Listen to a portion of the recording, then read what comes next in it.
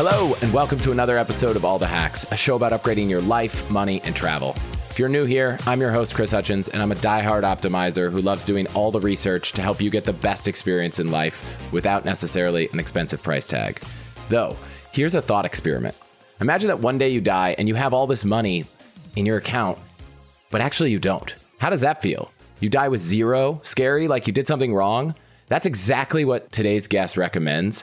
He's Bill Perkins, a longtime hedge fund manager and energy trader who's written a book called Die with Zero, Getting All You Can from Your Money and Your Life. I loved the book. You might have a lot of objections to his concept, and I actually did before I read it, but now I'm a huge convert, so we're going to dive into all of it. We're going to talk about what it actually means to die with zero, why you might want to stop maximizing net worth and focus on net fulfillment, why you should bank memory dividends, and the ways to do that for maximum ROI, why Bill thinks, contrary to financial advice, you should save less money when you're young, why you should think about your life as distinct seasons or time buckets, and how that can help you make the best choices about spending your money, and a lot more. So let's get started right after this. Just a quick heads up that there's some language in this episode that you might not want your kids to hear, so maybe throw your headphones in for this one. A quick word from our sponsor today. Where do I start? Help desk software, payment software, email marketing tools, CMS and blogging tools, SEO tools, deal management tracking, pipeline tracking. You do not need more tools to get more out of your business. You just need HubSpot. Their all-in-one customer platform is the ultimate business hack for all your customer-facing teams. You can create best-in-class campaigns and automate outreach with workflows that will generate more qualified leads for your business. HubSpot will also keep track of every prospect with category-leading pipeline management so you can close more deals. Finally, you can use powerful AI chatbots and develop a knowledge base to scale your support. HubSpot is built to deliver results, drive more revenue, and to help your business grow faster than you ever thought was possible. Try it for yourself today at HubSpot.com. Again, go check out HubSpot.com today. Bill, welcome to the show, and thank you for being here. Thanks for having me. It's great to be here. Wow, we got a lot to go over, don't we? I didn't even mention some of the, we got 2 daughters. There's a lot we could talk about. Right. But your book's all about dying with zero, and that many people save too much money and leave it behind instead of spending it in ways that are more meaningful. You've obviously been very skilled and fortunate at building wealth. So before we jump into all these lessons, I just want to make sure I understand who this is for, and does it actually apply to people with just a modest income or who haven't built wealth yet? So the book is a bunch of mental models, and it's a counterfactual regret minimization algorithm that's solving for net fulfillment. A lot of people have algorithms for building wealth. It's solving for building wealth. I'm solving for net fulfillment. So what variables are the inputs? Your wealth, your health, and your time. Even though people may have more wealth or better health or more time, those variables still you can use formulaically with these mental models to maximize your net fulfillment. I wouldn't say this book isn't for unhealthy fat people. They can still get value out of this to maximize their own net fulfillment. And the same thing for people with not that much money, right? Like obviously a person who's oversaving by millions is formulaically getting more value in terms of the amount of waste that they're wasting by dying with a bunch of money in the bank. But everybody still gets value relative to them to get more out of this one ride called life. And how do you define net fulfillment? So I basically say that the sum of your experiences, your choices, every moment in your life, when you make a decision, those choices, that is what constitutes your life. And the sum of all those decisions and experiences that you consume will determine whether you've had a full life or fulfilling life or a not so fulfilling life relative to the best life you can possibly have. And so I define net fulfillment as your choices, i.e. your experiences. And when I use experiences, I mean it in the broadest sense of the word. I don't necessarily mean always taking a trip. It could be walking with grandmother. It could be donating to a charity. It's just every single choice that you make. And before we jump in, I actually want to talk about a few common misconceptions because I feel like some of them came up a little bit late in the book. Some of them came up early. So I feel like this is important. So one I'll share, and I'll ask if there are others, is around retirement. And was that the amount you actually need in retirement is often lower than people think. And it's no surprise that Also, people increase their assets in retirement. Not all of them, but a good number of them.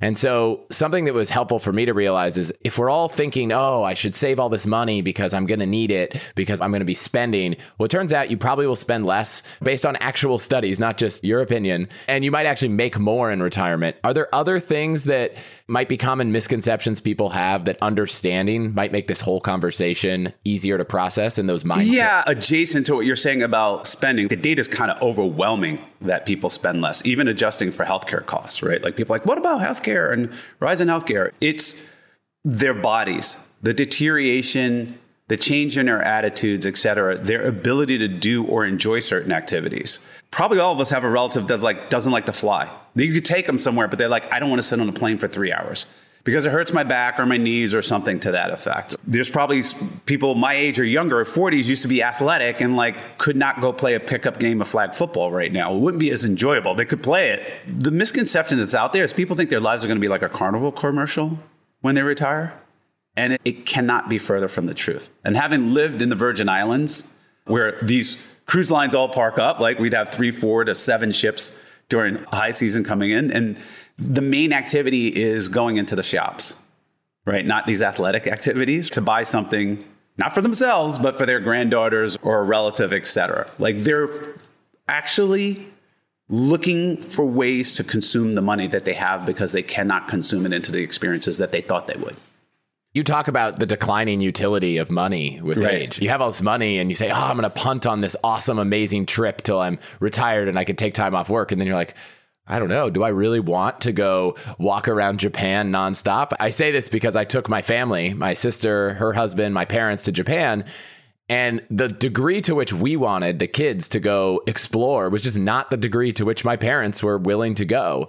And I don't know if they would have thought that was the case 20 years ago, but there were things they had to miss out on because they're just older and they couldn't keep up.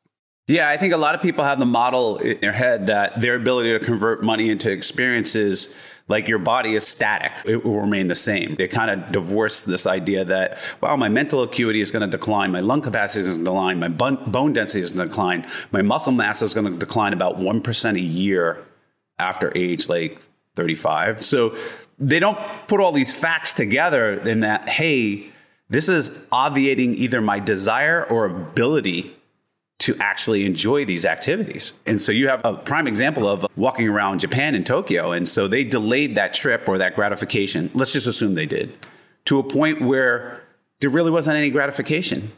Tokyo was less valuable a trip to them. I think there were things where we came home and we were like, oh, you missed this thing.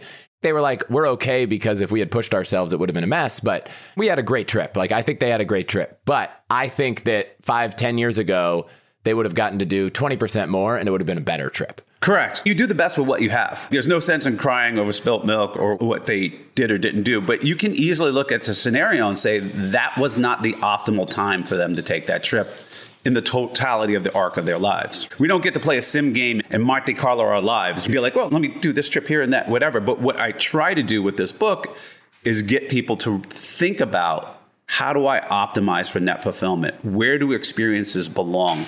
First, what experiences do I want, right, in my life? And then, very importantly, where do those experiences belong? Where does the trip to Japan belong? Where does going to the opera belong? Where does hiking this mountain belong? When does the ski trip belong? And that matters. It may matter more than the what. I'll give an example that you basically put on a banger of a 50th birthday party, but you decided to just do it when you were 45 because it would be a better experience. To me, that was a big moment where it's like, oh, you always think, let's do this thing at this milestone in life. And you're just like, let's just do it earlier so that I get more out of it. Yeah, there's other smaller examples. I was in an island and the guys were going to go wakeboarding. You may have heard me say this. And I was like, no, I'm just going to chill here, relax, et cetera. And I have a degenerative cartilage in L3, L4. And so my wakeboarding days are limited. And if I was going to go wakeboarding, it's not 5 years from now. And then I was like, okay, when is the next time I'm going to be on an island where it's warm and there's actually a wakeboard and a wakeboard boat with these friends, et cetera, to go wakeboarding that I physically can do it? And I quickly came to the conclusion, never. It's now or never. This is the last wakeboarding chance I'm probably going to have for the rest of my life. And so I quickly Said I can lounge on the beach and relax into my 80s. I can't go wakeboarding, so now is the time to go wakeboarding. So I got on the boat and said, I'm just going to go do this. And that was my last wakeboarding run ever. I have a similar experience, but it wasn't my last. I'd always, as a kid, been a skateboarder, snowboarder, and I'd always wanted to go wakeboarding. And for some reason, just the opportunity never arose. And finally, I was like, you know what? I'm not getting to the point that I couldn't wakeboard in 5 years, but like, I'm getting to the point that if I want to try to do crazy stuff on a wakeboard, I probably should do it now. Yeah. And then we rented a boat. My brother-in-law and I went out, and literally the boat was like defective and could not go fast enough to do anything. So I still need to get that checked off my list, because we basically were just like trolling around on this boat, and we got a refund, which was cool, but I still haven't ticked that one off. And you talk about trying to bucket these things. So you have all these ideas in life. Your theory is, instead of saying, make this big list, you could have a bucket list, but you kind of have this anti-bucket list. So why is bucketing things so different than a bucket list? And why is the distinction important? I like to go backwards to either 0 and infinity to try and get a concept across. So just before you're born, you're in heaven, the universe, the matrix, creators, whatever your thing is. And then God says to you, what experiences do you want to have on your journey on planet Earth? You have 86 years, 79 years, whatever it is. What experiences do you want to have? And you go to the hall of experiences, which is really the hall of choices, right? And you're like, I want to go skateboarding this many times. Then I want to go traveling. I want to have kids. I want to get a degree. I want to say, I love you this many times. Every single thing you can think of. I'm going to donate charities. I want to whatever. And you throw it into your infinite bucket of experiences. It's not infinite because you're a human, etc. God goes, great.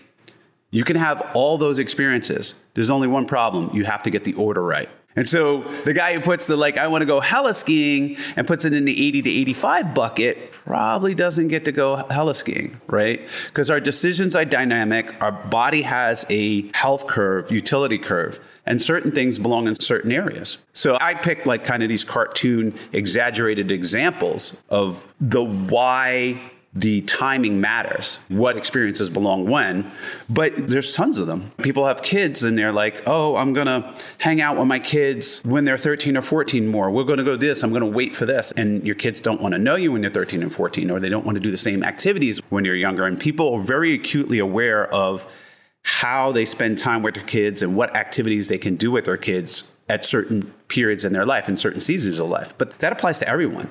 In every relationship, even business, your health, spiritual, etc. And not only are there's limits, there's your attitude changes. Certain experiences are orthogonal to other experiences. My flag football days are done, man. I'm not trying to pull a hamstring, twist a knee, etc. because of my body, the recovery time. Not that I can't do it, not that it wouldn't be fun while I'm doing it, but it would be less enjoyable afterwards. And it wouldn't be as enjoyable, let's say in my 20s or 30s. Like, hey, let's go play flag football after work. I would never say that now, right? Never, ever, right? So if I had in my bucket of experiences, that had to happen in the 20 to 33 bucket. We haven't talked about memory dividends, but I think it's interesting because just because you did that in your 30s doesn't mean you don't get value out of it in your 40s or your 50s or 60s. That's just something I'd never seen or heard or thought about, which was you could stack these memories throughout the rest of your life if you actually do them and enjoy them and document them, maybe to enhance it.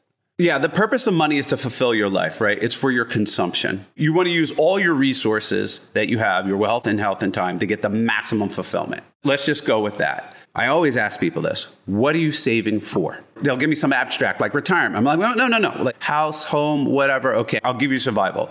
Once your survival is covered, what are you saving for? I want to know exactly in your mind, what are you saving for? Sometimes people will give me a legit, like a very definitive answer of like, I want to take this trip. I want to go to the opera. I want to be able to take a cruise every single year of my life from 66 to the grave or whatever it is. But a lot of times it's in abstract land.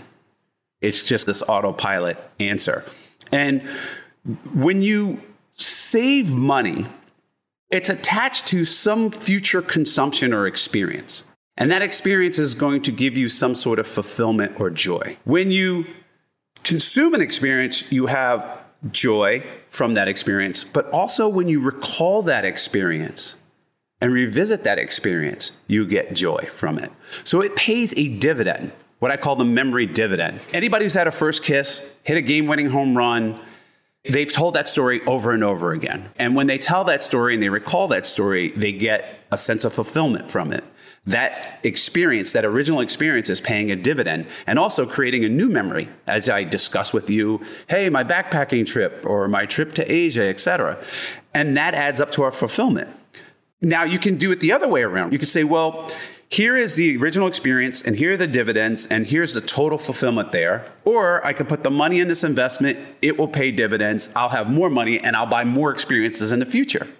And we have to weigh these two things out to optimize it. Is it better to take one ski trip now with my friends and buddies or 2 ski trips 10 years from now? Because the money's for consumption. We're going to use it all. So the question is, when is the best time to allocate and which provides the total return on fulfillment? What gets me the highest fulfillment? Depending on who you are, what your age is, and the things you like, going through that mental exercise may produce different results. Me, at 53, a lot of the times, the answer is not 2 trips 10 years from now. It's the activity now plus the dividends will surely exceed 2 of the activity later in life. You can just calculate what that return is. Is it as simple as a rule of thumb where it's like, for however many years in the future, this thing will be a memory? It is worth, I don't know, 10% more every year? Is there some simple math? I would put it to you and your followers and be like, hey, we're going to run a calculator and you can put in your health degradation, all these formulas, and we'll give you a better idea of what it's going to be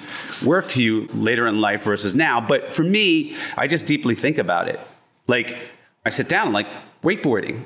There is no future wakeboarding, right? It might have been 2 wakeboarding trips later, spend the money, be with your friends, etc. But generally, as you get older, I think the answer is like when you're 20, 22, maybe 2 ski trips, 2.5 ski trips at 30 is a much better deal. You're more mature, you'll have your stuff together, other things been going on, I'll have some friends, it'll be bigger and better, I can afford the upgrade, whatever, maybe it's a better trip. For me, at 53, 2 ski trips is not the answer.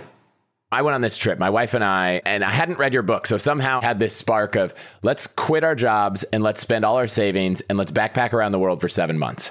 And we did this in our 20s. I am 100% certain that the money that we spent wouldn't even buy 1 trip around the world for 2 months. Now that we have a different lifestyle, we have kids and all this stuff. So I think it's especially interesting for someone in their 20s or early 30s. Foregoing that trip now isn't going to let your money grow to be 2 trips, because I'm almost certain that by the time that money is enough for the 2 trips, the cost of a trip is going to be 2 or 3 times as much. It might not even be enough to go on 1. You're including also the economic inflation of the trip, also the fact that you become more bougie as you get older. Yeah. Like, it's hard to do the youth hostel backpacking thing as you get older. That's not even a physical thing. That's like your attitude changes. You realize that certain activities, going back to this time bucketing, belong in your 20s and they don't transfer well to your 30s. Now, you may be able to do them, but it's just not as enjoyable, or it'll cost infinite more money or whatever it is. And that the 20s activity, not only do you get to enjoy it more, but you get to enjoy the discussion, the memories, the conversation. It's the thing that makes you interesting. Like when I sit down and talk with somebody at a dinner, I just met them, I'd say 80% of the conversation is, what have they done? What experiences have they had? What were their learnings? What has been their journey? And maybe 20% is what they're going to do or what's going on currently, et cetera. And that is what drives your fulfillment when you're meeting somebody. It makes you an interesting character. And so getting the order right and figuring out, hey, is it worth it to delay or not, is a very personal thing. And it's very dependent on which activities or things fulfill you. But it's definitely the thought process that you want to go through. My takeaway so far is, don't necessarily focus on accumulating money to all extent, because you can use that money earlier to create experiences that provide value the rest of your life. If the purpose is I want to get the max value, and I say the max value is fulfillment, you got to change your optimization algorithm in your head to optimize for fulfillment. A lot of people keep optimizing for money. And I'm like, listen, okay, why don't you optimize for the most money at 86? And they obviously will go, no, that's dumb. Well, it's the same thing is true at 85 or 84 or 83 or any year. We should be optimizing for fulfillment. Money is just a tool for your fulfillment. You are not a tool to make money. And a lot of people are operating in the latter, not the former. I want to come back to identifying that, but there's a couple of things on bucketing experiences and memorying them. So we had a wedding, as many people do, and we paid for a photographer, videographer, although Many people that have listened know that we negotiated to pay for the videographer by swapping frequent flyer miles instead of dollars because we wanted to get a deal. But looking back, that video has not been seen by millions of people. It's friends and family, and we've watched it every few years. But I think it's really reinforced the memory of the wedding, and the photos do the same. I'm curious if there are any other tactics that can enhance the dividends that our memories pay so that we can get more value of them after we have them. I think technology is doing something wonderful. Google Photos or iPhones will do this. They'll be on this date, and then photos will pop up of what happens. And then you get joy out of that, and it sparks a conversation. You get fulfillment from an experience that you had and the recall of it. So it's triggering and tapping in to your memory dividend, to your memories to provide you value. One of the gifts my fiance at the time gave me was a box, and it had photos and memories and little comments on what it was. And I was like, this is the best gift. Close to zero cost of any kind of purchase, et cetera, paper, cards, some photos printed out, et cetera, and her perspective. But it was amazing on how much joy it was. And really, I was just mining the prior experience and the experience dividend. If somebody comes up with another tool or another idea, or another method, I'm open to it. I really want to mine the memory dividend and get the most out of my investments. And my investments are, I invest in experiences. Because that's what fulfills me. Just like Warren Buffett says, when do you start investing? Early, now, in order to get the maximum, what I call memory dividend, maximum return. Everyone says compound interest is so important. You should invest as early as you can to have the most money possible. You're saying, I have the same principle. It's just I'm not optimizing for money. So invest as early as possible in the kinds of experiences that will maximize your fulfillment of life. Yeah, I agree. When people are focused on returns and compound interest, et cetera, they're optimizing for maximum money. That's a vertical, your wealth, getting your wealth up. And there's lots of books and lots of tools, tricks, hacks on how to get the most out of every dollar you spend, how to make the most money, et cetera. But I'm at a top level optimization.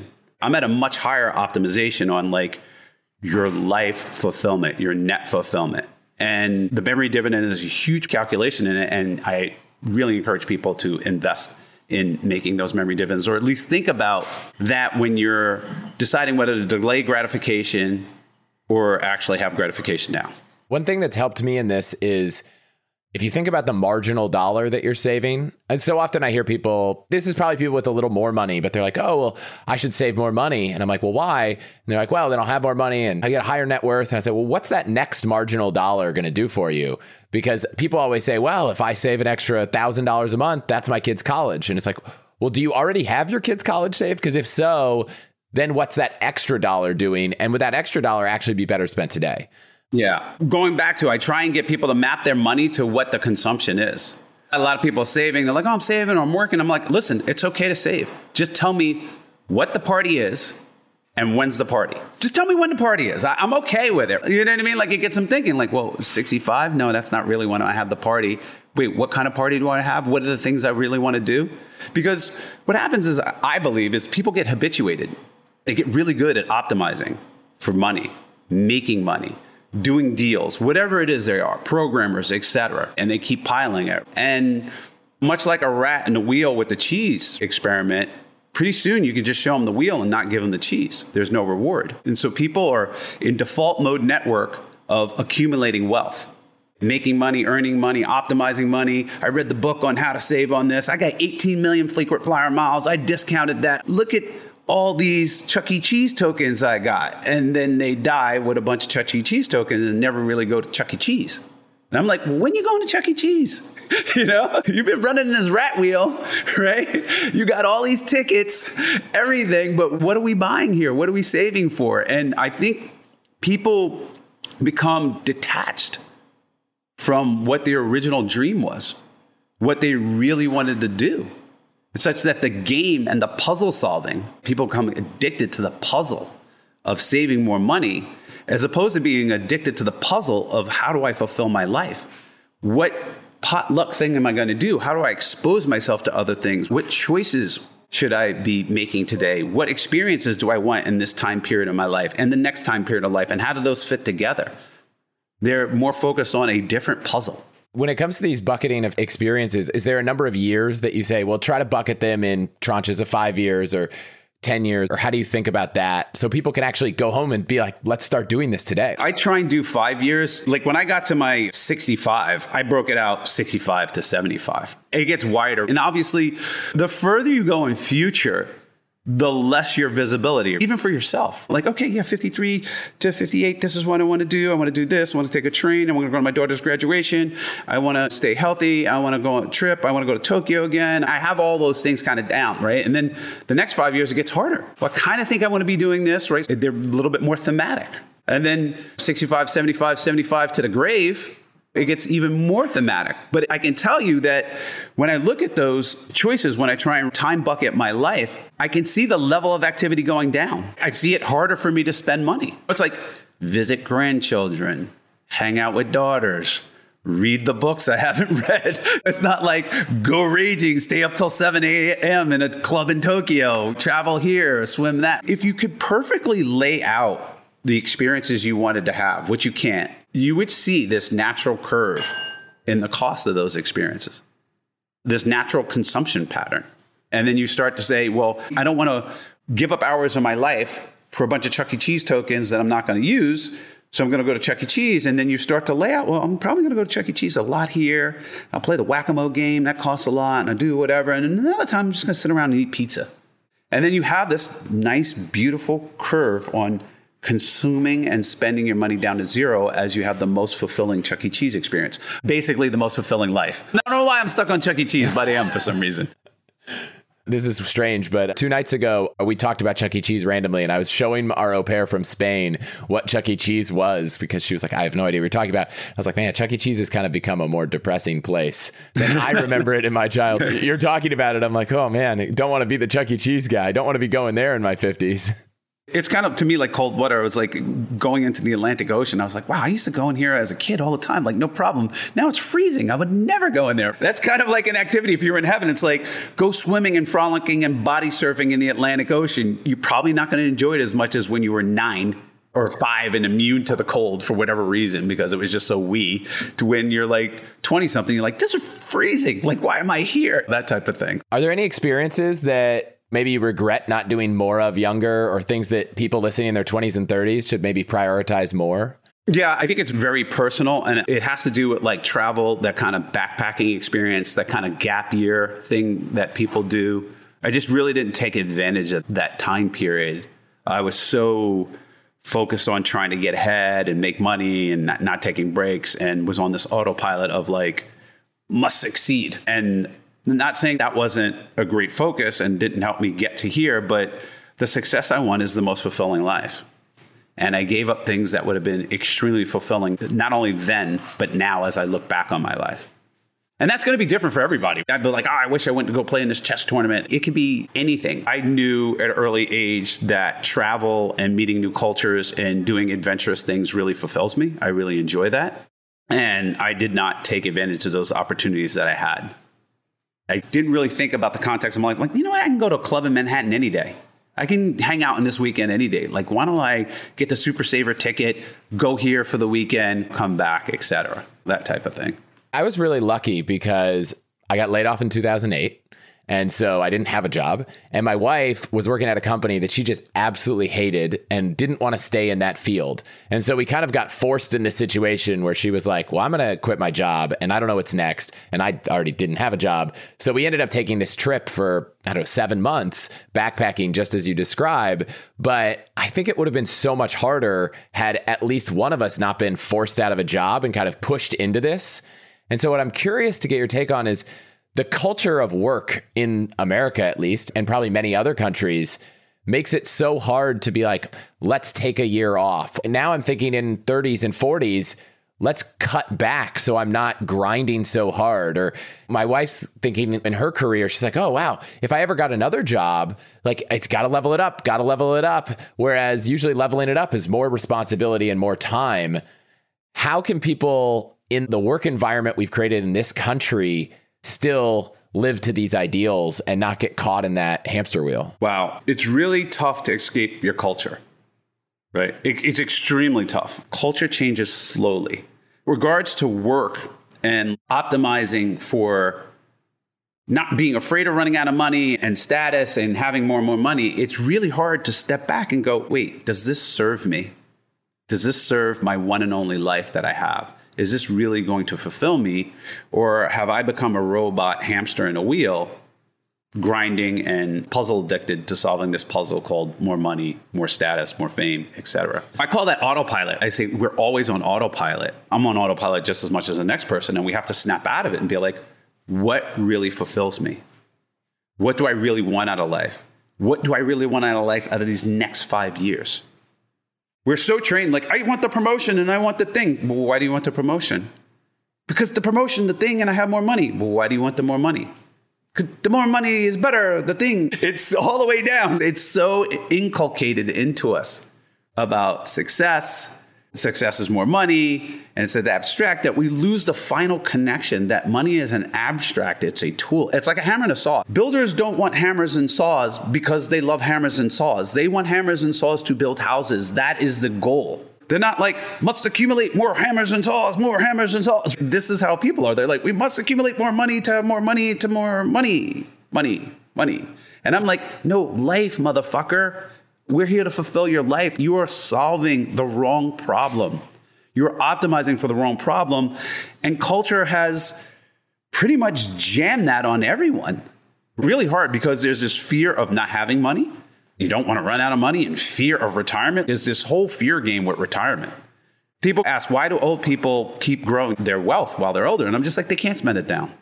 Life has passed them by. That's the cold, hard truth. I'm really harsh about that. I'm like, they fucked it up. That's why they can't spend it down. They fucked it up. And it's too late for them. My book, these algorithms, these mental models are to help you not fuck it up as much. We're all going to fuck it up a little bit. Like, it can't be perfect. But it's like, let's not fuck it up. I use Daffy to organize all my giving and charitable tax savings in one place, and I am excited to be partnering with them for this episode. Daffy is a new modern way to give that makes it so much easier to maximize your charitable deductions, especially before the upcoming December 31st deadline. And pro tip, you should always donate appreciated stocks, ETFs, or crypto over cash if you can. You'll avoid paying capital gains taxes, and you'll immediately claim the full value as a charitable deduction in the year you make the donation. Plus, the charity gets more money when you donate the stock directly because they never have to pay the capital gains tax either, so it's a win-win. Daffy makes it easy to donate stocks, ETFs, or crypto to nearly any charity, nonprofit, place of worship, or school in the U.S. To learn more about charitable tax savings and to make all your tax-deductible donations before year-end in one place, go to allthehacks.com/Daffy. Also, it's free to get started, and there is a special offer when you donate stocks, ETFs, or crypto this year.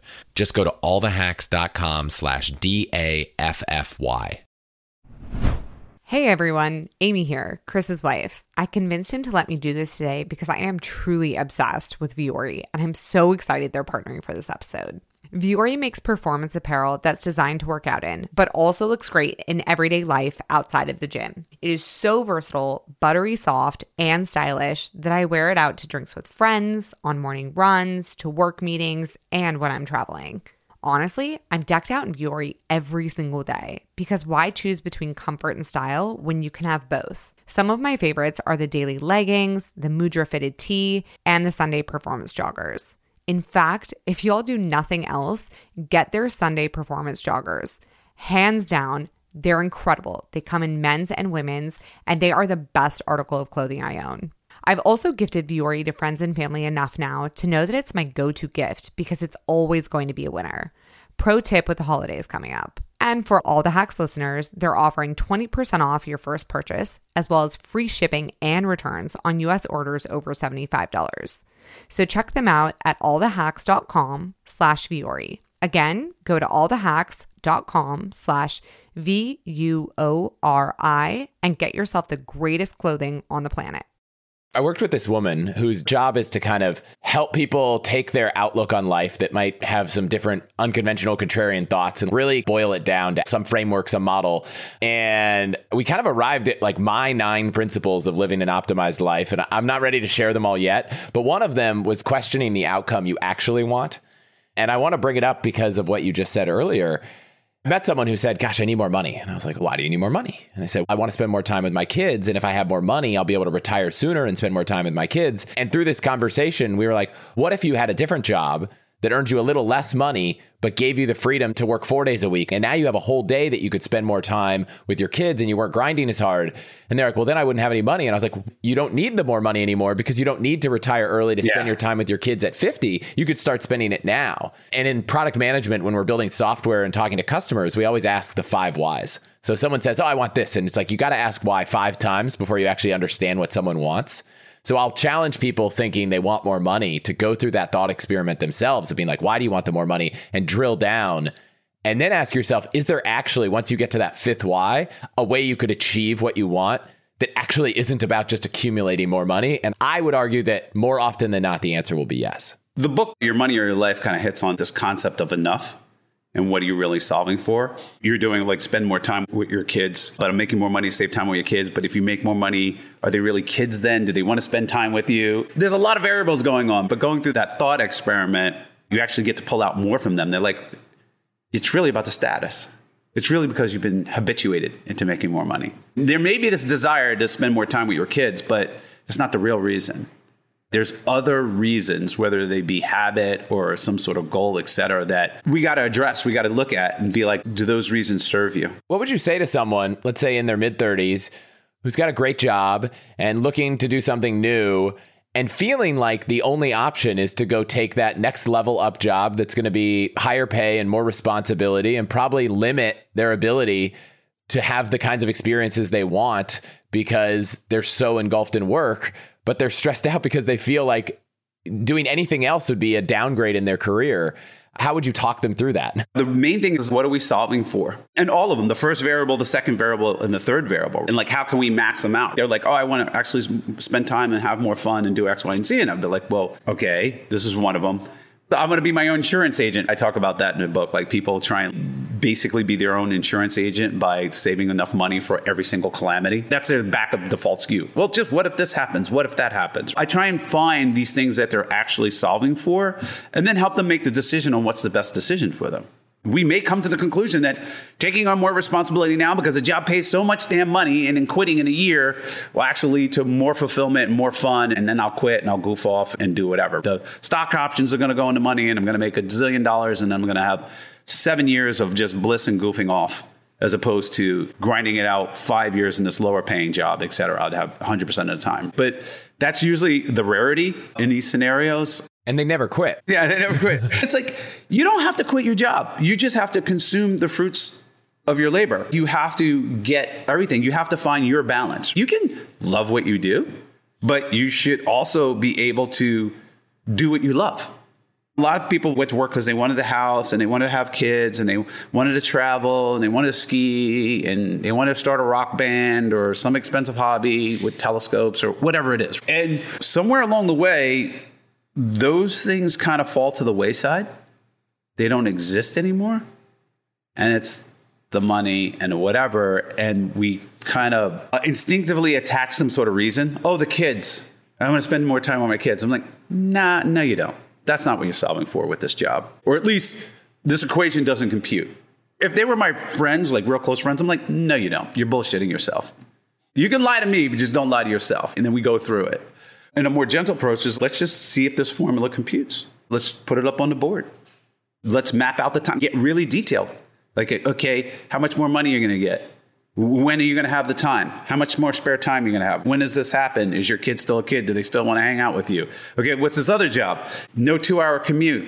So that's 2 hours a day you can have your kids. Well, it seems like if we're solving for time with the kid, this job may be better than this job.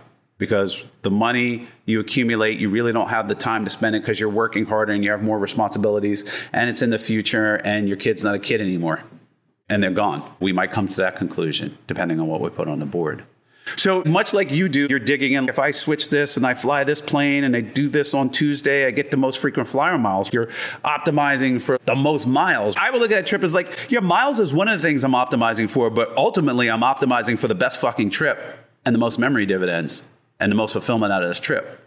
So that's number one priority. And number two is the miles.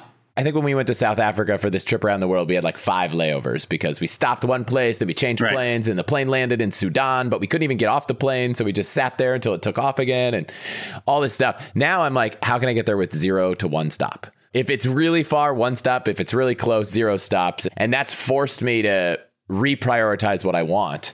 I want to talk about a few things. How do we implement this? But maybe first, some of the common objections to changing this. So 2 things you talked about. One is preventing running out of money. I think everyone I know is like, oh, I want to make sure I have enough. What if I live to 110? What if health gets so great that I'm living forever?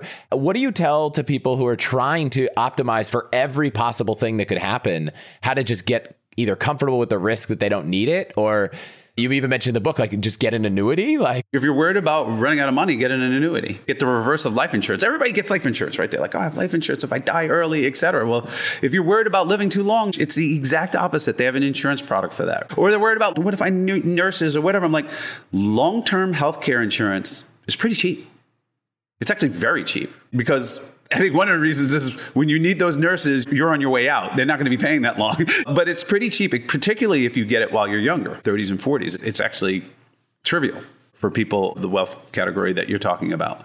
I look at things that people are acting as an insurance agent inefficiently, and I'm like, let's be more efficient on how we insure away these risks. And it might be an insurance product, et cetera. And some of the things that, let's say there's not an insurance product or whatever their fear of, I try and convert their fear of, you should fear wasting your life more than you fear running out of money. I try and redirect them to that. What are the things you want to have? What experience you want to have when? This is your life. You will die. It doesn't go on forever. What is urgent to you? And what is urgent for each period? When we have that conversation in my presence and their presence while I think about it, you're like, yeah, you're right. And the key is to keep them on that. Because you have that conversation, they go back and they're right back on the autopilot. Let's go run in the wheel because it's fun to run in the wheel. No cheese, no reward, no fulfilling life, just a battery, a robot, a cog in a wheel for the economic system. I implore them to stay focused on always attach your efforts to what the goal, what the consumption is. So that is how I get them on the goal. And in every single objection, whether it's what if I live too long, what if I need long-term care insurance, et cetera, there is a way to minimize that risk or mitigate that risk more efficiently than the way they are doing it right now. Because honestly, they've just been doing it on autopilot. It's just a backstop reason to back up why they're doing it. You know how some behaviors you'll just do them and then you'll throw a reason after the fact on why you're doing it? And you're just doing it because it's on autopilot? That's a lot of those reasons. Well, I'm working real hard because of what if I get sick? Like, okay, when you get sick and it's $20,000 a night in a hospital bed, are you really the insurance agent? No, you're buying insurance for that. Let's really think this through. So when you're sitting across someone, sometimes it's a lot of chalkboard work. You know what I mean? It's a lot of going through it. And that's why I tell people, like, you need to sit down and think about this honestly with yourself and work through these priorities and what are your fears. Let's go one by one to try to mitigate them, because if we're solving for the most fulfilling life, everything else is secondary and everything else needs to be solved. We want to consume as much as possible in the right times. And you talk a lot about risk, but is it sometimes that risk is really just fear? Yeah, it's just fucking fear. And a lot of it's fear of embarrassment, fear of running out of money. That is like the worst thing for people. Not because they can't go get some basic job and survive. Just the embarrassment, the status, the ego attached to it. And I guess why? Because like, if you run out of money or you were at high status and now you're working at McDonald's, say, or whatever, and you get that shame and people mocking you, whatever. If you waste your life and die, nobody's mocking you. You can't know. You're dead. The people who are alive are like, wow, that fucking guy, what a clown, dude. That guy died with $4 billion. What a fucking idiot. He got completely habituated to be a cog in the fucking wheel. Great one, dude. You know what I mean? Thank you for your service. Thank you for putting out all this value, getting a fraction of yourself and never using it, and then donating 40% to the U.S. Treasury. We fucking love that guy. They don't hear that. They're dead. But if you somehow go start some business and it fails, people are like, I told you so. I knew it was going to happen. Shoulda, woulda, coulda. And your ego can't handle that. So I always think it's fear. And the fear is not the actual bad thing. The fear is the ego associated with the failure. But that's just me. It would help if society put more of an emphasis on like, wow, you didn't go and spend your money. You didn't go on a trip this year. You did nothing this year. Yeah, somebody said, I put it to a bunch of 20-year-olds or a class or something. It's like, who would switch right now with Warren Buffett? None of them. They're like, well, he's got X billion dollars or whatever. I don't want to be that rich and old. There's no amount of money you can give me to give up my life. So a lot of people are doing some version of this. I always tell people there's no amount of money you can pay me to do 5 years in Sing Sing. Maybe at 19 you could have done it. But right now, no amount of money. And some people are doing some sort of version of jail, giving up their life for this money. I liked how you reframed someone who wouldn't take the risk to move, to make more money, to do something, as like they're paying to just sit still. Yes. By not taking up an opportunity. I like these mindset shifts that you introduce in the book, which is just like, think about it this different way. And maybe that'll help you get over that hurdle. Yeah, just quantify it. And you may come to the same decision. Yes, I'm happy paying the fine sitting here. Or you might be like, that's ludicrous. I actually would get much more money and I would be able to spend more quality time with the people I love that I'm leaving than I do right now. I've had this conversation with people like, oh, I don't want to leave New York because my mom's here and so-and-so's here, etc. I was like, okay, let's break this down. How many times do you see them? A week? A month? Okay, let's write that down. How many? All right, whatever. And then, okay, what's the money difference? And then what's a plane ticket back and forth? And then you could probably take them on vacation and you spend more time. So in theory, you can spend more time, more quality time, and make more money, expand your contact network, etc., with this move, even though you're saying you don't want to move because of the people that are here. And sometimes that formula doesn't work out, but at least you go through the exercise. And then you know you don't have this future regret. Like you have this regret minimization. You're like, I made the right decision. I went through all the avenues, etc. I actually get more time with my family by staying here. Or I've made the right decision. I actually expanded my network, have more money, and actually spent more time with the people I love in a better way, in a better format, in a more fulfilling format. And so that's the book. This is the mental model. We're solving for net fulfillment. I did an interview, episode 40, with Dan Pink, who wrote a book about regret. And he talked about like one of the big 4 regrets is a regret of boldness. And people in their old age are like, I just wish when I wanted to do this thing, I went and did it. And I almost feel like a default assumption should be, instead of when you're thinking, should I move? Should I go on this adventure? Should I do this thing? Just try to every time be like, should I not do it? Try to always assume that you're going to do this bold thing and see if you could talk yourself out of it instead of talk yourself into it.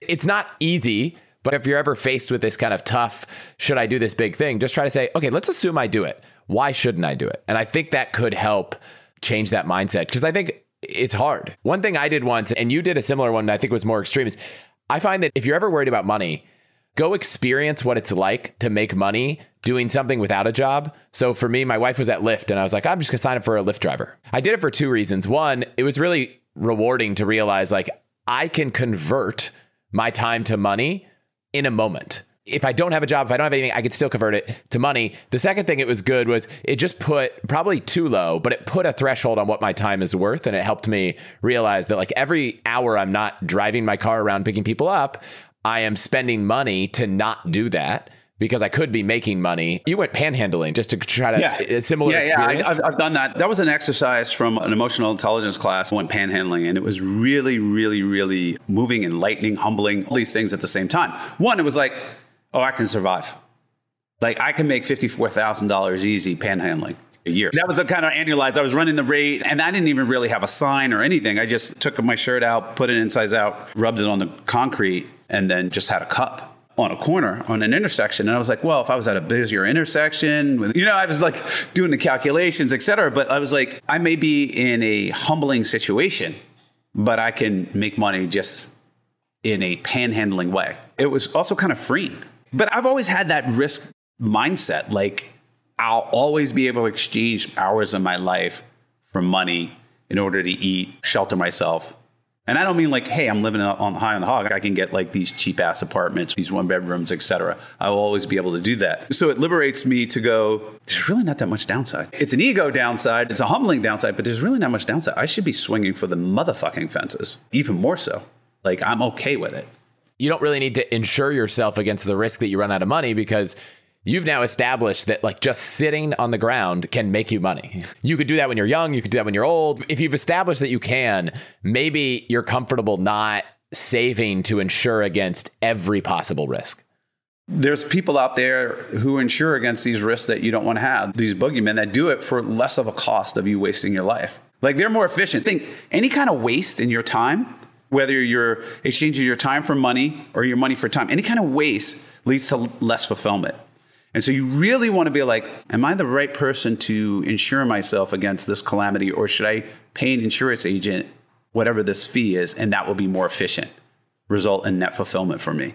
When I look at this activity or whatever, should I be exchanging hours of my life for money, or should it be the other way around? What's an hour of my time worth at this level, at that level, et cetera? These are questions we should be asking ourselves all the time. Like, is that shirt really worth 2 hours of my time?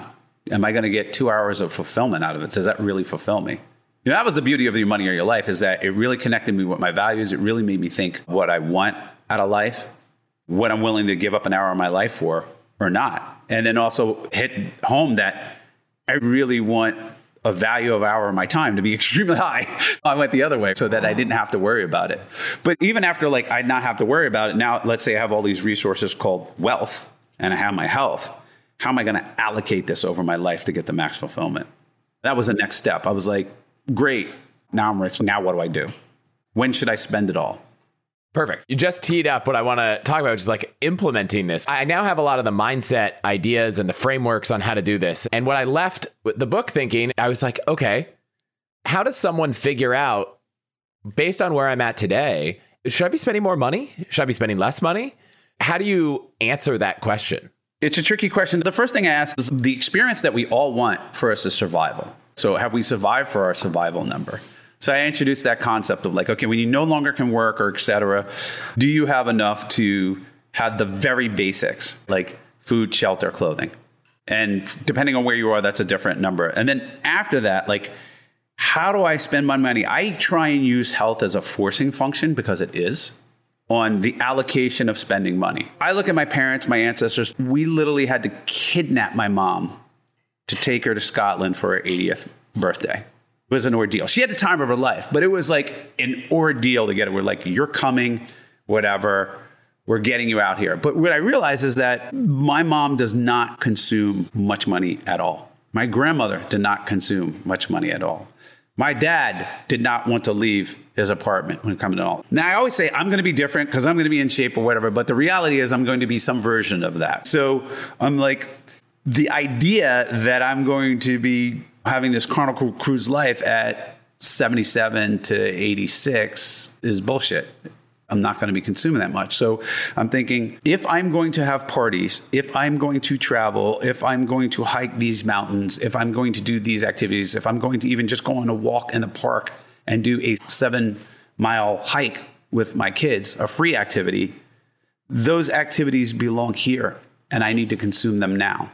So even the free ones have to get bucketed. And I always think about that aspect of it because I'm like, how do I allocate my fund once my survival is covered? There's no perfect answer, but I do look at that, hey, my net worth should be peaking between 45 and 55. And if I'm in the peak, how does this curve go down? And I try and match it.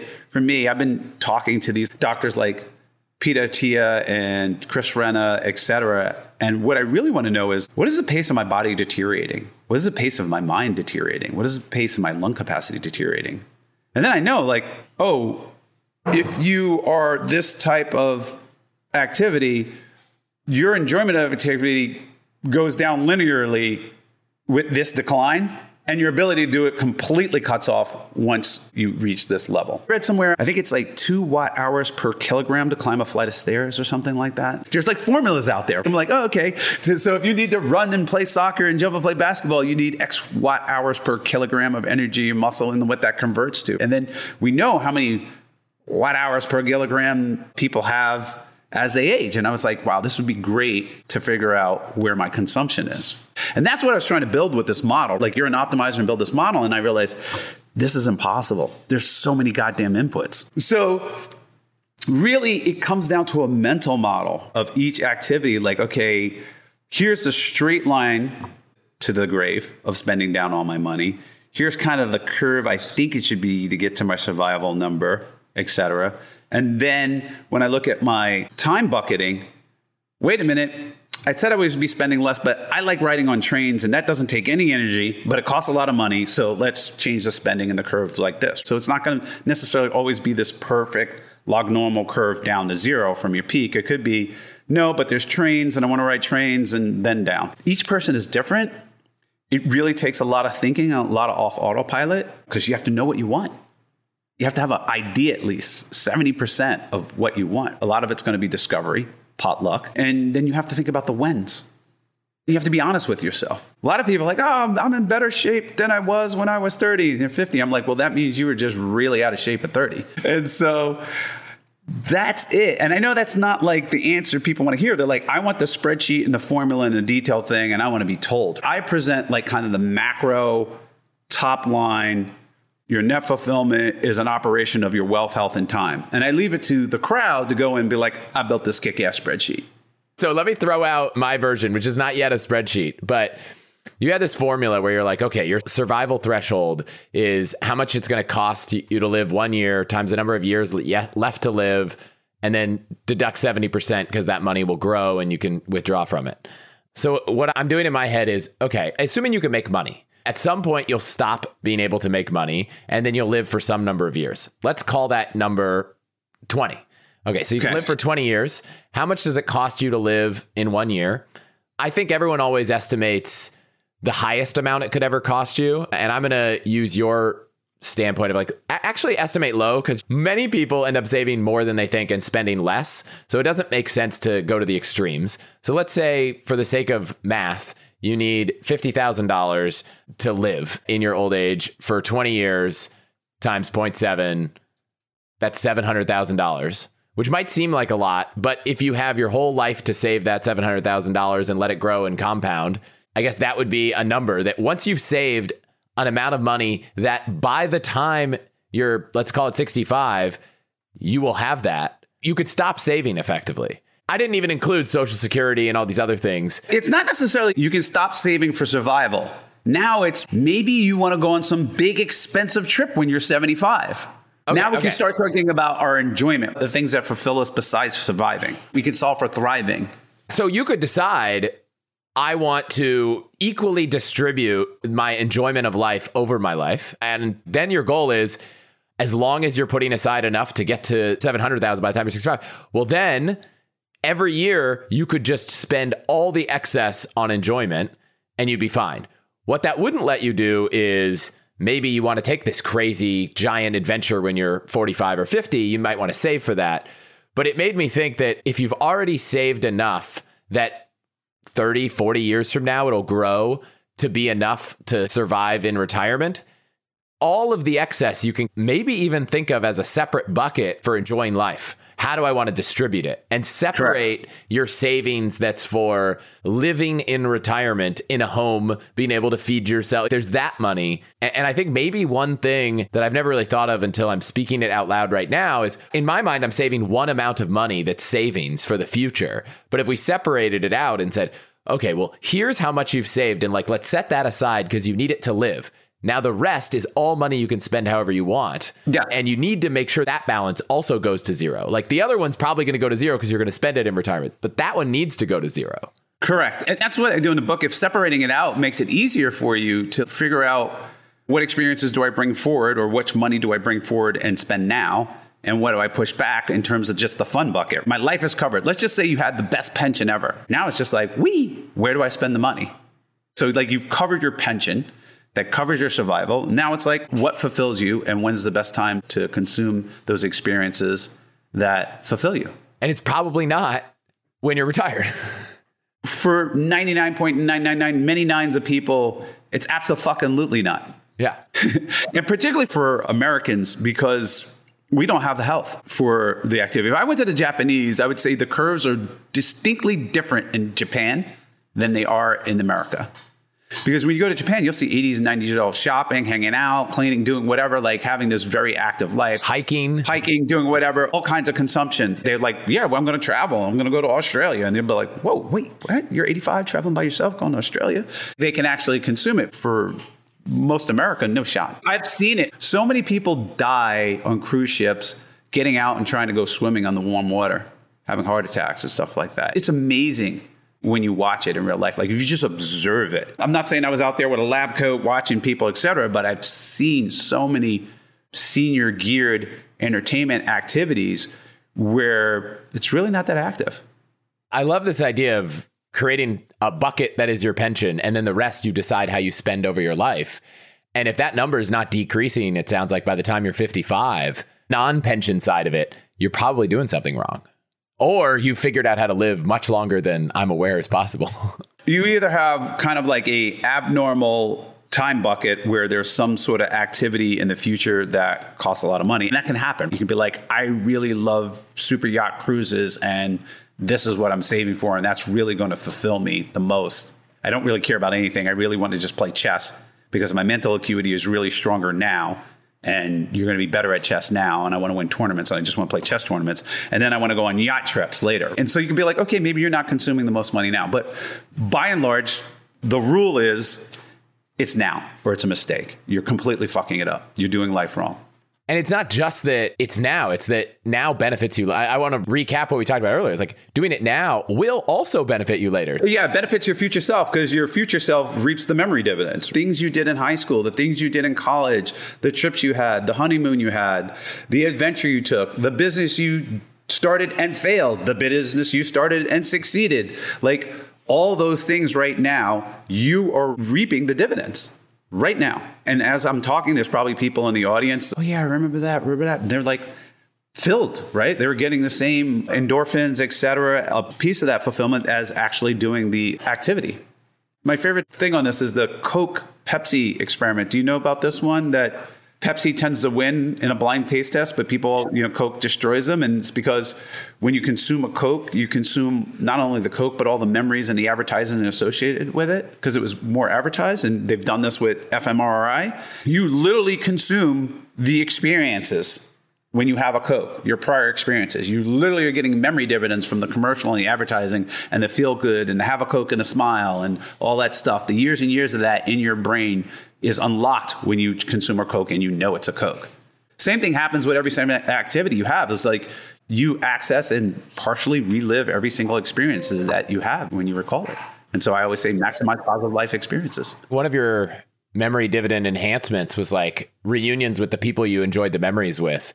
And I went on this crazy trip to Australia once where we basically had a bunch of money that we had to spend in 7 days. And so it was just kind of a wild, fun time. And every time I hang out with my friend who we went on this trip with, it's not 100% where we're there, but it's not zero. I feel like we have a society where there were lots of family reunions because families are way more distributed. That kind of goes down. And my wife and I have been talking about whether we have like, I don't know, what you call this. Like we have a second wedding where you just invite all of your best friends. It's like what you did for your birthday. Invite all the people you care about on some regular cadence, get to really relive those memories and get all this value. And you don't even have to do the things again.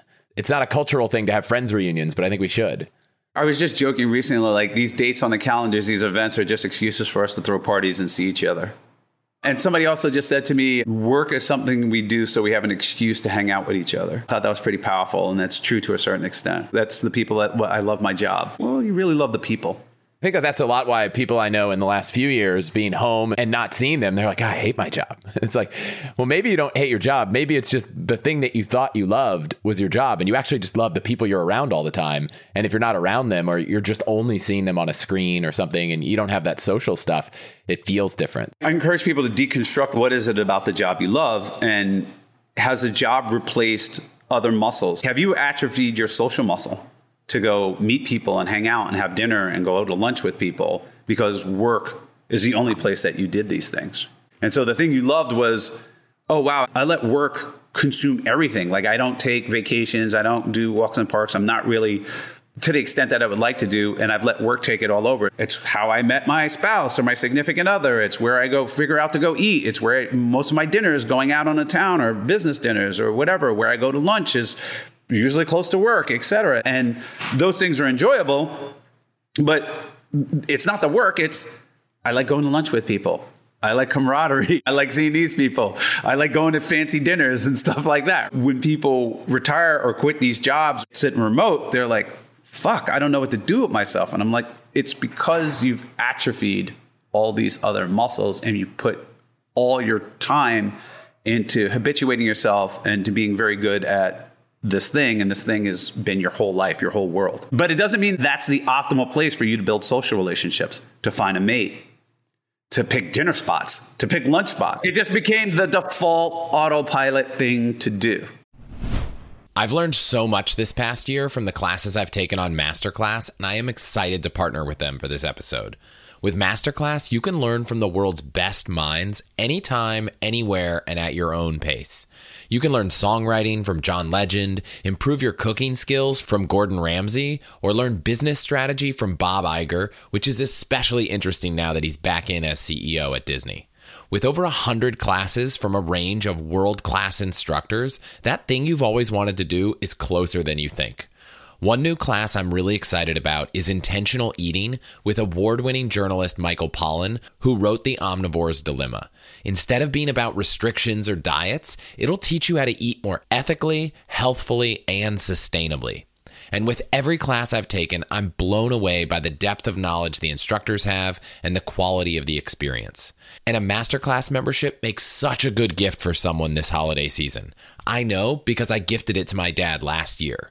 I highly recommend you check it out. This holiday, give one annual membership and get one free. Go to allthehacks.com/masterclass today. That's allthehacks.com/masterclass. Terms apply. Whether it's researching investments, comparing performance, trying to read up on the news, or looking into a company's financial statements, it seems like there is an unlimited number of places to get your information, but my go-to site for all things investing is actually the same site I've been using for over a decade. It keeps getting better and better and also happens to be our sponsor today, Yahoo Finance. Whether you're a seasoned investor or just getting started, Yahoo Finance has all the tools and data you need in one place. Well, actually, two places, because they also have a great mobile app. You'll get a holistic view of the financial news cycle, including breaking news, original editorial perspectives, analyst ratings, independent research, customizable charts, and so much more. It's probably why they've been trusted for over 25 years and by over 90 million users each month who are working towards their own financial success. So for comprehensive financial news and analysis, visit the brand behind so many great investors, yahoofinance.com. The #1 financial destination, yahoofinance.com. That's yahoofinance.com. I just want to thank you quick for listening to and supporting the show. Your support is what keeps this show going.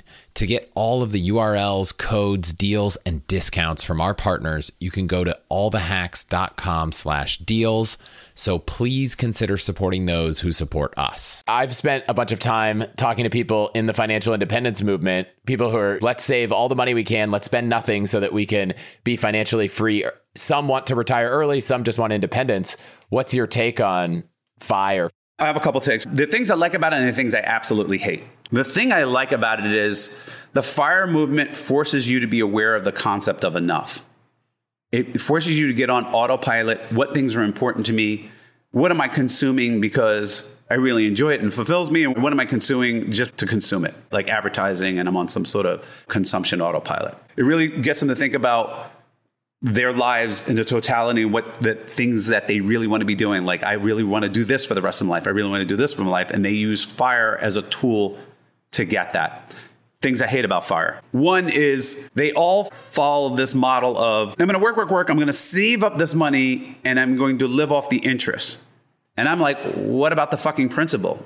You got to spend down the principal. It's all about not giving your life away to money, but having an enjoyable life. But like, you're giving your life away to money that you're never going to spend down. So they need to readjust their formulas to include spending down the principal. Okay. 2, at the extreme, these guys are doing a version of autopilot and making a fatal error of not paying attention to time bucketing and the power of memory dividends. They are basically doing a version of, I'm going to go to jail for 7 years or 10 years in order to be free and have a great life from 40 on, or whatever their retirement age is. Going back to my original statement, there's no amount of money you can pay me to do 5 years in Sing Sing. Well, these guys are doing 10, 12-year stints in Sing Sing. And there are certain activities, certain expenditures that you should be having that only fit in that 30 to 45 bucket. They're giving that up unconsciously for some future Shangri-La. And then they get to the future Shangri-La, and I'm not saying it's not great, but they're like, fuck, I really regret not doing X, Y, and Z. Or I should have done this when grandmother was alive. Or I should have done this when my kids were young, and we should have went to Disney World instead of saving money to go on an extra trip now. At the extreme, FIRE is another version of autopilot. It's not really correctly solving for net fulfillment, and there needs to be some adjustments. Somewhere in the middle between the FIRE autopilot and the standard American autopilot is probably optimal. Yeah, it's definitely great. It's just like, okay, these are people who are like, they got the spreadsheet, they're in touch with what they want, they know the concept enough. And I'm like, guys, why are you not spending down a principal? This is craziness. You're trying to get the most out of life, but you exchange 10 years of your life for something that you're never going to consume. You're just going to consume the dribs and drabs of it. Is that like the 2% rule? I'm making it up, but it's like, if you could live off the interest at 4% forever, what would you need to just not spend it all? What I tell these people is that basically you're overworking. You're giving up extra 2 or 3 years of your life because you're not including spending down the principal. You're overshooting. The main thing is, though, that autopilot really leads to future regret with certain experiences if they're not really conscious about what experiences belong when. You didn't mention one criticism that I have, which is it assumes often, at least with the retire early side, that once you stop working, you don't make money. And yeah. I think most people, I'm sure there are exceptions, but most people can't just do nothing for 50 years, especially when those years are in your 30s and 40s and 50s and 60s. So I think if you assume you're not going to work at all, then you need so much money. But if you assume maybe you could work some, then it changes the calculus wildly. Like you go from needing millions and millions of dollars to maybe even hundreds of thousands of dollars. Yeah. The sledgehammer of FIRE in our culture is probably more needed than not the sledgehammer of FIRE, because we have so many people just needlessly attached to things that don't serve them, that they don't even really want. But there's plenty of criticism of FIRE's autopilot and that sledgehammer and that kind of militant, I'm going to save for this and whatever. There's these assumptions in there that are not true. You pointed out that, yeah, you're probably going to work or have a side hustle or sell your art that you're going to make or whatever. There'll be some form of income that you could have or you will have. Not everybody. Somebody's going to be like, not me, I'm going backpacking and I'm not making a dime. Okay, you're that guy. There is a version of autopilot in FIRE, and it's dangerous because I'm talking about wasting your life. And when you say, I'm going to grind, not consume, not go anywhere for 10 years, I'm like, that's a lot of fucking life. Yeah. Or 15 years to be giving away. That's extremely dangerous in the net fulfillment game, in the not waste your life game. I'm much more comfortable with if there was a way to reframe it as like, you need this much money to experiment with financial independence for a period of time, which is like maybe change your job to a job that pays less, that gives you the time you want. But that number is so much smaller that you don't need to save it by giving up everything. So I'm going to challenge anyone in the audience and email me, just Chris at All the Hacks. If anyone wants to try to like build a model or a framework or something to try to create this middle ground, I want to see it. I want to get in the spreadsheet. I want to build the model with you and see if we could do it.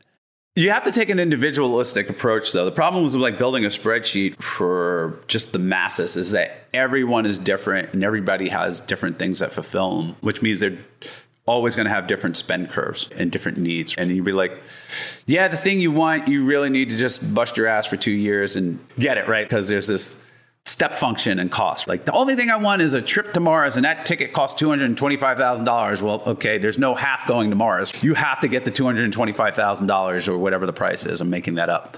But if it's like, I like roller skating and I like hanging out with my kids and I like whatever, and then there's some middle ground. Yeah. You can still roller skate. Let's go roller skating now. You don't have to save up all the money to go roller skating 10 years from now. As a matter of fact, daughter's probably not going to go roller skating with you 10 years from now. She's got to have her own life and her own thing. So let's optimize for that thing that fulfills you. You can build a model spreadsheet for kind of like the average person, which there's no such thing as the average person, but it's very like, this is me. I've built out this spreadsheet. And I think The beauty of that spreadsheet that somebody builds out is not the actual formulas that I'll be able to copy and paste to my life, but the methodology of their thinking. It's the model that is the most powerful thing. You want the method of thinking, like, how do I think about this problem? What variables do I consider? I think the thing we might be able to build pretty easily. So in the Wealthfront app, there's this idea of an FU number. We call it the financial utopia number. But the idea is once you have this amount of money, you could stop working. And the number that I want to build a simple calculator for is kind of like the pension number, where it's like, once you've started saving X, you've solved for the money you need to live in retirement. It's not about stopping working. It's about starting to realize you now have crossed over a threshold of being on track to pay for life in retirement, basic needs, that you're now at a point where you can start to allocate your excess. You could allocate it now, you could allocate it in the future. But I imagine that for many people, getting to the point that they're like just maxing out their 401k gets them to that point. Like if you max out your 401k for your whole life, and I haven't done the math, but maybe you have solved for retirement basic needs. And now you're at a point that you can figure out what to do with all of your excess each month. Sure, you could save it so you can spend it in your 50s, you can spend it in your 30s, you could spend it in your 70s, but at least coming up with a framework to help people understand. Because in the Wealthfront app, we say, okay, this is your financial utopia number, your FU number, but it might be $5 million because if you're 30, it's the amount of money you need today to never work again and keep spending what you spend today. But I don't know if that's helpful. I think it'd be more helpful to have a number that is, here is how much money you need to have saved to have retirement solved. And now all the excess that you save each month, you could spend. That simple thing might be universal. Obviously, it would need variables of how much you need to spend in retirement. I think it helps get the concept across. I would say that it's not optimal to front load your saving for retirement and then go say the rest of the money I make is for goofing off and allocating it. I think getting the concept across and people freeing their mind and like, holy shit, this money is for fun. And when do I want to have fun? And I'm going to allocate the fun at the right times in my life is powerful. What I would say is that you don't work 2 years for retirement and then start spending fun. You work some for retirement and some goes to fun, some goes to retirement, and it gets there at a certain point, particularly because of time bucketing and the fact that certain experiences belong then. And if you take that money and if you don't have that experience in this time period, you never have that experience. And that leads to future regret and less fulfillment. And so it is not optimal to front load retirement. It may solve some sort of fear in you. But to get the concept across, I think most of your audience is like, they really have retirement covered, right? They really have their survival number covered. So if they could separate that out, maybe some of the young people don't, but if you can separate that out and think, okay, I'm putting this into a retirement bucket, I'm on track to hit retirement, how do I spend my fund money and how do I allocate that throughout my life? I think it's better than nothing because it's mainly getting that concept across. It's the way of thinking. I want it to sink in. I wrote the book not as like some sort of economics book or physics book or calculus book. The reason why the book has stories in it is because you have to get past people's habits and egos. There's a reason why the book starts out with a death, a premature death. It's because immediately your ego disappears and you think, yeah, I'm going to die. How am I going to allocate the hours of my life? How am I going to spend the money? Even though my life is longer, and this guy's was 2 years, we have the same problem. And the reason why we go over objections is to get it in a way to get past your ego, the habits that you form, so that you actually execute on these ideas, build on these ideas to have a more fulfilling life. You probably heard me say it. I'm out here trying to save people's lives. And a lot of times people are like, the fuck are you talking about, Perkins, save people's lives? You wrote a goddamn book about optimizing and net fulfillment. And I use this example of, listen, when you pull somebody drowning in a pool, they're drowning and you pull them out. You give them mouth to mouth and get the water out or whatever. And they're like, oh my God, you saved my life. I'm like, guess what? They're still going to fucking die. They're just not going to die that day. They're still going to die. 100%. So what have you given them? You've given them more choices, more time, more experience, more I love yous, more going to the opera, more hanging out with their grandmother. You've given them more of their life, more experience to have, and then they ultimately die. And so with this book, when I get you to optimize for net fulfillment, I'm giving you more choices, more trips with grandma, more going to the opera, more charities, more ski trips. It's the same thing. It's the same thing. In my mind, I'm just going to go with that. So I'm like a fanatic when it comes to this. Because I truly believe that when you optimize your life that much, just the same way you optimize by saving, you get more trips and more life, that I'm saving people's lives. I've started putting some of this into place. My wife and I actually had a conversation about money. My wife was like, oh, we should try to hit this goal. And then I was like, no. I've been reading this book. Why are we even trying to hit a higher goal? What is it even for? And now we're like, no, we actually have a new net worth goal and it's down. Yeah, it might be. That conversation is a great one to have because she might pull something out because this is the trip I want to go on. And it's like this big expensive thing, or I want to fly around in a G650 or whatever it is. You're like, okay, at least we've attached what we're working for. A lot of people forget what they're working for. If you ask them, they'll just regurgitate the autopilot answer. To get more money to the thing or whatever, because it's like, no, stop. You're going to work and they're going to give you money. What's the money for? Why do you need more money? What can you not afford that you need to work for in order to consume? And then we have a real conversation. She would be the first to admit she was just on this path of accumulate. She hadn't taken the pause to think about it. And then when we did, it clicked and the conversation was totally different. I still think we need to figure out what we want to do with money and savings and spending and when we want to do it. But I think we've both now been like, we're off the let's just rack up money. Like that is no longer a goal. So thank you. I'm going to hit a point because a lot of people are probably thinking, well, there's nothing I want to do. They're listening to this and they're, I don't want to do anything else. And the reason why you don't want to do anything else is because you've been a rat on a wheel. You haven't been exercising those muscles. You don't know how to play anymore. You forgot. You do want other things. They're just buried so deep under all these routines you built to acquiring money. And those muscles are so atrophied. It's like you haven't gone to the gym for 5 years and you come in and you try and lift 225 pounds. It's not happening. You need to build up into it. You need to start small and be like, okay, let me think about these things I want to do. Do I really like that? Let me just go out and discover, because life is discovery. You don't necessarily know everything you want to do. You have to go out and be exposed to it. But you have only been exposed to work and making more money and climbing the career ladder and doing more deals and solving this puzzle that you've been solving that you've been addicted for. And you haven't been working on the what fulfills me, what trips do I like, what experience do I have, how would I spend money if I had it? You don't even think about those things. And so it takes time. Don't be discouraged. You're not going to like just show up in the gym once and get in shape overnight. You're not going to just quit your job and know exactly what you want to do overnight. You have to build yourself back up. You have to get back in touch. And don't get discouraged. If I quit completely doing trading, and I think about this all the time, I would be, wow, I got a lot of time. I don't know what to do. And you get in this panic. Oh, I got to go back to work. You just got thrown into the water and you forgot how to swim. You're like, calm down, float for a little bit, do a little stroke. You'll get there. Then you'll have the more fulfilling life. Awesome. And a couple random things totally separate that I think maybe tie in, maybe don't. Okay. Before we wrap. One, I want to just get your take. You're an optimizer. You wrote a book about optimizing. Me too.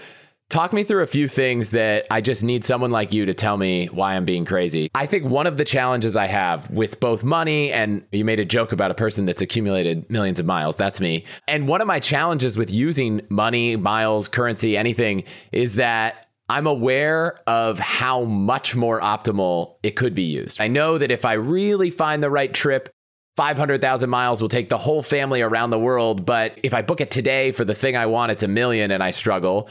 Or we were talking about the holidays this year. We're like, we have time off. We don't have plans. But wow, it's 4 times more expensive to go on any vacation at the end of December than it is in January. We don't have the time off in January, so we're not actually going to do that. But in my mind, it's like punt because it's an inoptimal use of that money. My main thing for you is you're solving for max flyer miles and you're not solving for max fulfillment. Yeah. And so what you don't realize is that max fulfillment for you costs this much, and that's just the cost. So there's a time period where it belongs, and this is the optimal time for it to happen, and this is the purchase price. And you're like, but I can do the trip at a suboptimal time at less fulfillment for 500,000 miles. And I'm like, you can do that, but realize that you're solving for spending less miles and not solving for max fulfillment. If you're the type of guy that when you look back on your deathbed, you'll be like, wow, I saved all these goddamn miles, as opposed to, holy shit, I fucked up my fulfillment in this time period when my kids were this age, when it was time for me to be doing this, and I misallocated my time, then go ahead and solve for miles. Or money in that case also. Yeah, money, miles, whatever it is you're solving for. You're optimizing for miles. And I'm like, listen, fulfillment first, miles second. There's going to be some blend, but the maximum fulfillment is what we're solving for. And so sometimes you're going to have to vaporize the miles because that's what it costs. And then lo and behold, the airlines know this. They know that like in Western culture, these holidays, this is when people want to fulfill their lives, et cetera. So we get to charge more for fulfillment.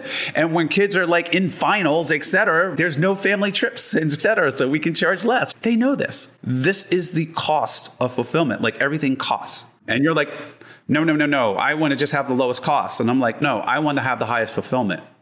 So if you get back on I'm solving for max fulfillment with my family, I think you'll become less detached on the value of the conversion of the points for certain activities. Maybe the answer is sit down and say, look, we have two choices. And in the next X hours, days, whatever, we're going to pick one. Either we actually do commit and we go book the trip in January when it's better.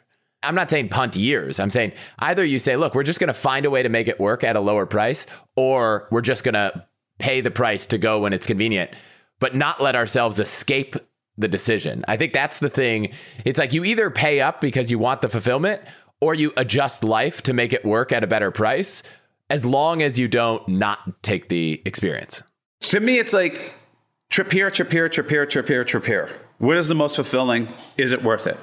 What gives me the net fulfillment? It might be not the January. It might be trip here and another trip and two trips. And since they're in the same time bucket, that's actually more fulfillment. Two different environments, et cetera. There's going to be a lot of variables. Like we get out the chalkboard, I go over with you and I'm like, all right, you really going to take two trips? Yeah, I'm really going to take two trips. And that's 1,000,000 miles for two trips, but it's not over Christmas. How do you feel about the fulfillment score? Let's put a fulfillment score on each trip. Okay, it seems to add up more than the trip over Christmas. Are we sure about that? Yeah, we're sure about that. We're not sure about that. We'd go through this whole exercise with your wife and talk about it. And then we'd come to a decision. And then we would make the right decision knowing that we solve for net fulfillment, not miles. The miles was an input, just like wealth, health, and time, right? So miles is kind of in the wealth bucket. That was an input to solve for net fulfillment. And we slid it back and forth in time. Like, all right, two trips, not Christmas, actually is better. We'll hang out at home and play board games and then go on two trips. I look forward to sending you a note saying, we took the trip, or the two trips, or the three trips. Not the two trips, right? Whatever it works out to be, or a trip and a half, or a trip plus an upgrade. These are the things that I don't have the right answer because the inputs matter the most, but like the mental model is there. Like you're thinking about it. The other thing I want to touch on is health. So it seems like one of the biggest opportunities to unlock a lot of this equation is to be healthier, live longer. You talked about how in Japan, people are just as a society that. I know you've spent a lot of time with some of these great doctors. Are there things that someone listening who doesn't get a chance to talk to Peter Attia or something on a regular basis, is there stuff you've learned, whether it's tests to consider doing now or ways you've changed your diet or your health that people could do to improve or extend the time that they can do more active things and I guess live longer? Or I think I pay a lot for the last 15%, like 85%, even the fanciest doctors, it's all low hanging fruit. And the lowest hanging fruit is like, hey, do an activity that makes you sweat for 4 hours a week, maintain your weight, try not to consume added sugar, reduce all your sugars in your sugar intake, no alcohol, don't smoke. Like the super low hanging fruit about not being overweight, staying in shape, not consuming added sugars, like sugar is the worst, and exercise, even if it's hiking or walking 3 miles a day or 3 miles 4 times a week or something like that. That's amazing low hanging fruit to make your current experiences better and your future experiences better, because activity by health is the fulfillment. And if your health is shitty, either you don't get to do the activity or the activity is not as enjoyable. I used to walk like 7 to 12 miles around Paris when I was there, just with a backpack on. Now I can maybe do 6 or 5 before I'm like, my knees kind of hurt. I don't like it anymore. So I got more of Paris on a trip for the same dollar than I do now. And the more in shape I am, the less overweight I am, the less weight I'm carrying and force I'm hitting into my knees, the more enjoyable every single activity is. I would argue and say to people like, that low-hanging fruit has such a huge yield on your fulfillment, whether you're going to be able to enjoy playing with your kids or relatives or be around or even enjoy getting on a plane, et cetera, later on in life is highly correlated and highly dependent on the state of your health right now. I can't emphasize it enough. It's not a health book. I'm like, listen, there are tons of books, podcasts, motivational speakers, et cetera, on like how to be healthy. And I just say this vertical is uber important. Make sure you address it. Try and do activities that fulfill you irrespective of the health benefits. And one of the ones I found is hiking. Like going hiking with a friend, I get a great experience talking with them, seeing nature, discovering what's around me. And it also has these health benefits, cardio benefits, strength, legs, etc., that make future experiences better. So I get a double whammy. Yeah. Not overeating, not doing X, Y, and Z. Try and develop the habits that lead you to the goal because your motivation goes up and down. So develop these habits. Get rid of the snacks. Make them move far away. Don't even buy them. Then you can't get to them. You said if you're looking at a cookie, just be like, is this cookie worth an hour on the treadmill? That's the way I do it. I convert all these things into like time. It's the resources that I'm fighting for, which I think at the end of the day, everybody's fighting for. They want free time. They want time to do what they want. They want more time on the planet. And so if I'm trying to maintain my health and my weight is very important to my future enjoyment, my needs, et cetera, like, is that cookie worth an hour on the treadmill? Sometimes a cookie is actually worth an hour on a treadmill. If it's a nice, good chocolate chip cookie, I will go on the treadmill for these cookies. And sometimes it's, nope. What if I push you, since you said you'd answer anything, like to peel back some of that 15% that you've learned that I might not know? I think diagnostics is the key. Many diseases, ailments, and their progression are thwarted if you find them earlier enough. Some of the cancers that are like always fatal, if they had a test for it and they found it early, you'd survive. Heart diagnostics, MRI diagnostics. Somebody once said to me, you should be spending 10% of your income on your health. I was like, that's fucking crazy. I have a pretty high income. Then I thought about it and I was like, no, that includes like diet, whether I buy prepackaged meals or have a chef. That includes doctors, diagnosis, et cetera, health plans. And I was like, it's actually low. Yeah. It's actually low. It's so important. And so a lot of the secret sauce of these doctors is, you know, every quarter they come in and they draw like 32, 36 vials of blood. This is your mineral absorption. This is so-and-so. This is what your thyroid is doing. And this is whatever. And here's all the metrics. And you're kind of out over here. Like you need to do Edward. Here's your cholesterol. And these things, that preventative ounce of prevention is worth a pound of cure. That is the key. Yeah. And the prescription of like, you need to be doing more cardio, or you need to do this, or you should be avoiding these foods because they inflame you. And inflammation is death. So diagnostics. One of the companies that I partner with on the show is called Inside Tracker, and they do 43 biomarker paired with genetic testing to give you an analysis of both like different biomarkers and what that means, what your optimal range is adjusted for your genetics, and like what your inner age is, which is like looking at all the biomarkers and where you should be. Are you like ahead or behind? So that's one thing that's a little more accessible. I know there's some Grail tests for early cancer detection. I know there's Prenuvo, which is like the full body MRI. So I'll punt on pushing on the 15%, and I'm just going to go find a doctor who I've met, and we're going to go deeper on this. Yeah, you do the MRI, you look at your telomeres. They're like, oh, you can do hyperbaric chamber. Like one of the things you can do to that is out of Israeli studies. I'll go into one of the cutting edge but pain in the ass things, okay, that I actually stopped doing. You can go to hyperbaric chamber for 2 hours, and in theory, it lengthens your telomeres. It makes you younger at the cellular level. Wow. Which means, in theory, you know, you're going to live longer because your organs are not going to break down at the time they're going to break down. You're going to get some extension on your telomeres. And it has all these other therapeutic supposed properties. So I'd have to go drive an hour to the hyperbaric chamber. I was going to run the same experiment that the Israelis did. So you have to do X months of hyperbaric chambers. Whatever it is, it's a lot. But the place I had to go to was an hour away. You go dive down, you dive to pressure. So it takes a while to get to pressure. Then you stay at pressure for an hour or whatever the time frame is. And then you have to come out. And then I got to drive an hour back. And I was like, okay, I'm going to get X benefit and live longer this time frame, but I'm wasting 3 to 4 hours a day traveling to this hyperbaric chamber back and forth. And I was just like, nope, not worth it. I'll die earlier. You know what I mean? I'll die a year earlier or whatever it is. Time is too valuable to me right now in this time bucket. So that's one, hyperbaric chambers. but might not be worth it. No, it's not. I mean, if I had a hyperbaric chamber in my house and I could just like do it when I sleep, I'd be like, I would 100% do it. But that commute to the facility was just absolutely crushing me. Yeah. I feel that way about cold plunge and sauna to the extent that it's like, I should just get one and put it outside. The sauna, there's data on the health benefits. Yeah. The cold, the studies aren't there. There may be benefits and people are raving about the benefits, but the research isn't there. A sauna is definitely confers health benefits, longevity, less chance of a heart attack, yada, yada, yada, yada. The sauna's a hack. There's all these like other hacks that are out there.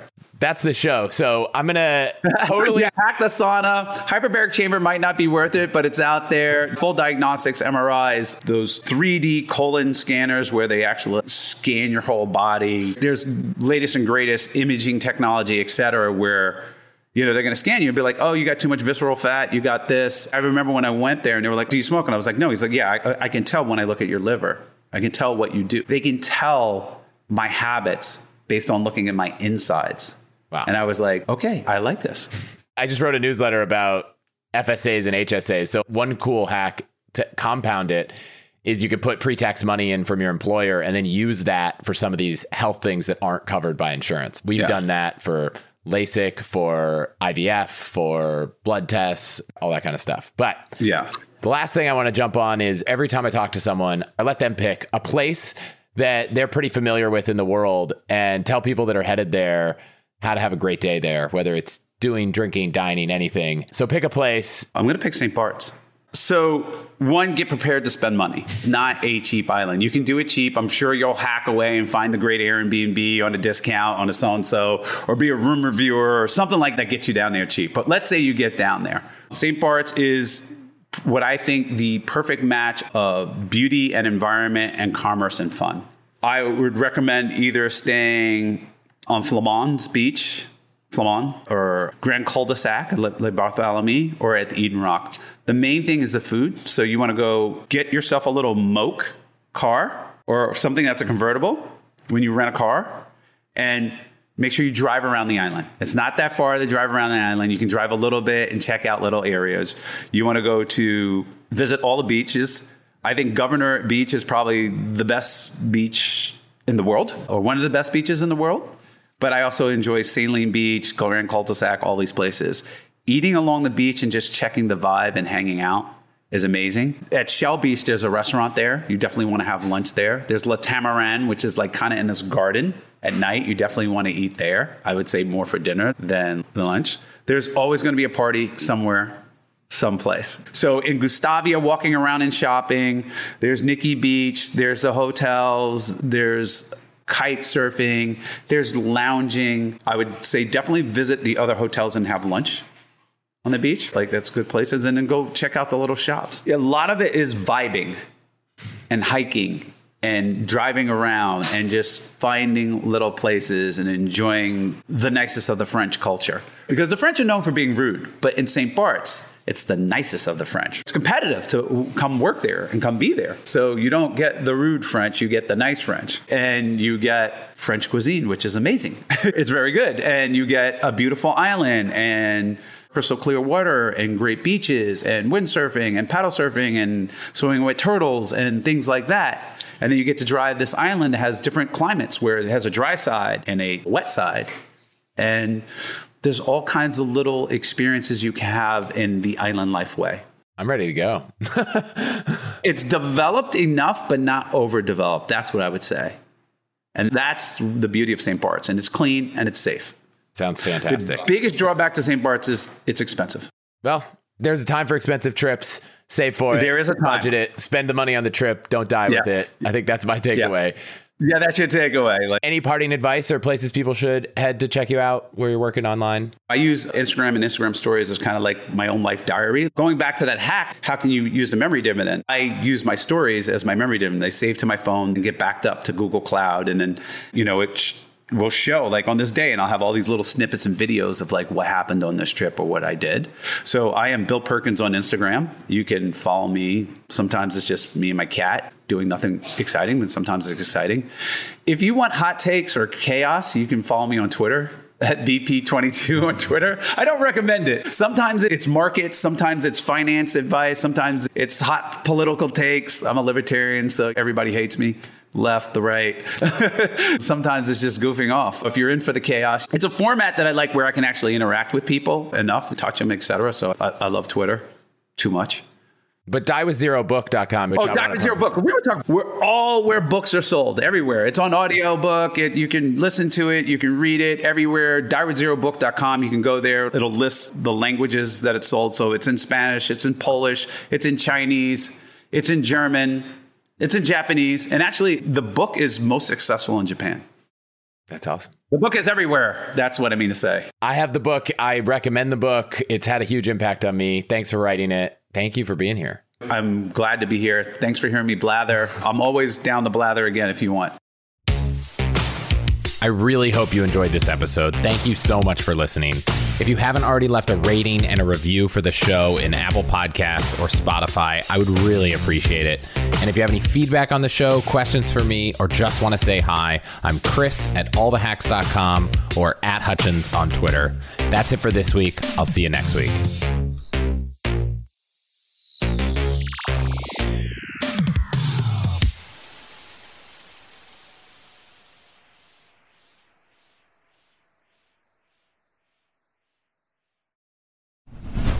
What's the best way to help you and your finances thrive? The answer can be overwhelming with all the financial misinformation out there. So I want to talk about an amazing resource, the NerdWallet Smart Money Podcast, where every week NerdWallet's in-house experts and financial journalists set things straight and help you make smart decisions with your money. The nerds have already helped me get smarter about saving money on groceries, avoiding some of the latest financial scams, and boosting my credit score, since it's actually been going a little bit up and a little bit more down lately as I've been taking advantage of a few recent credit card offers.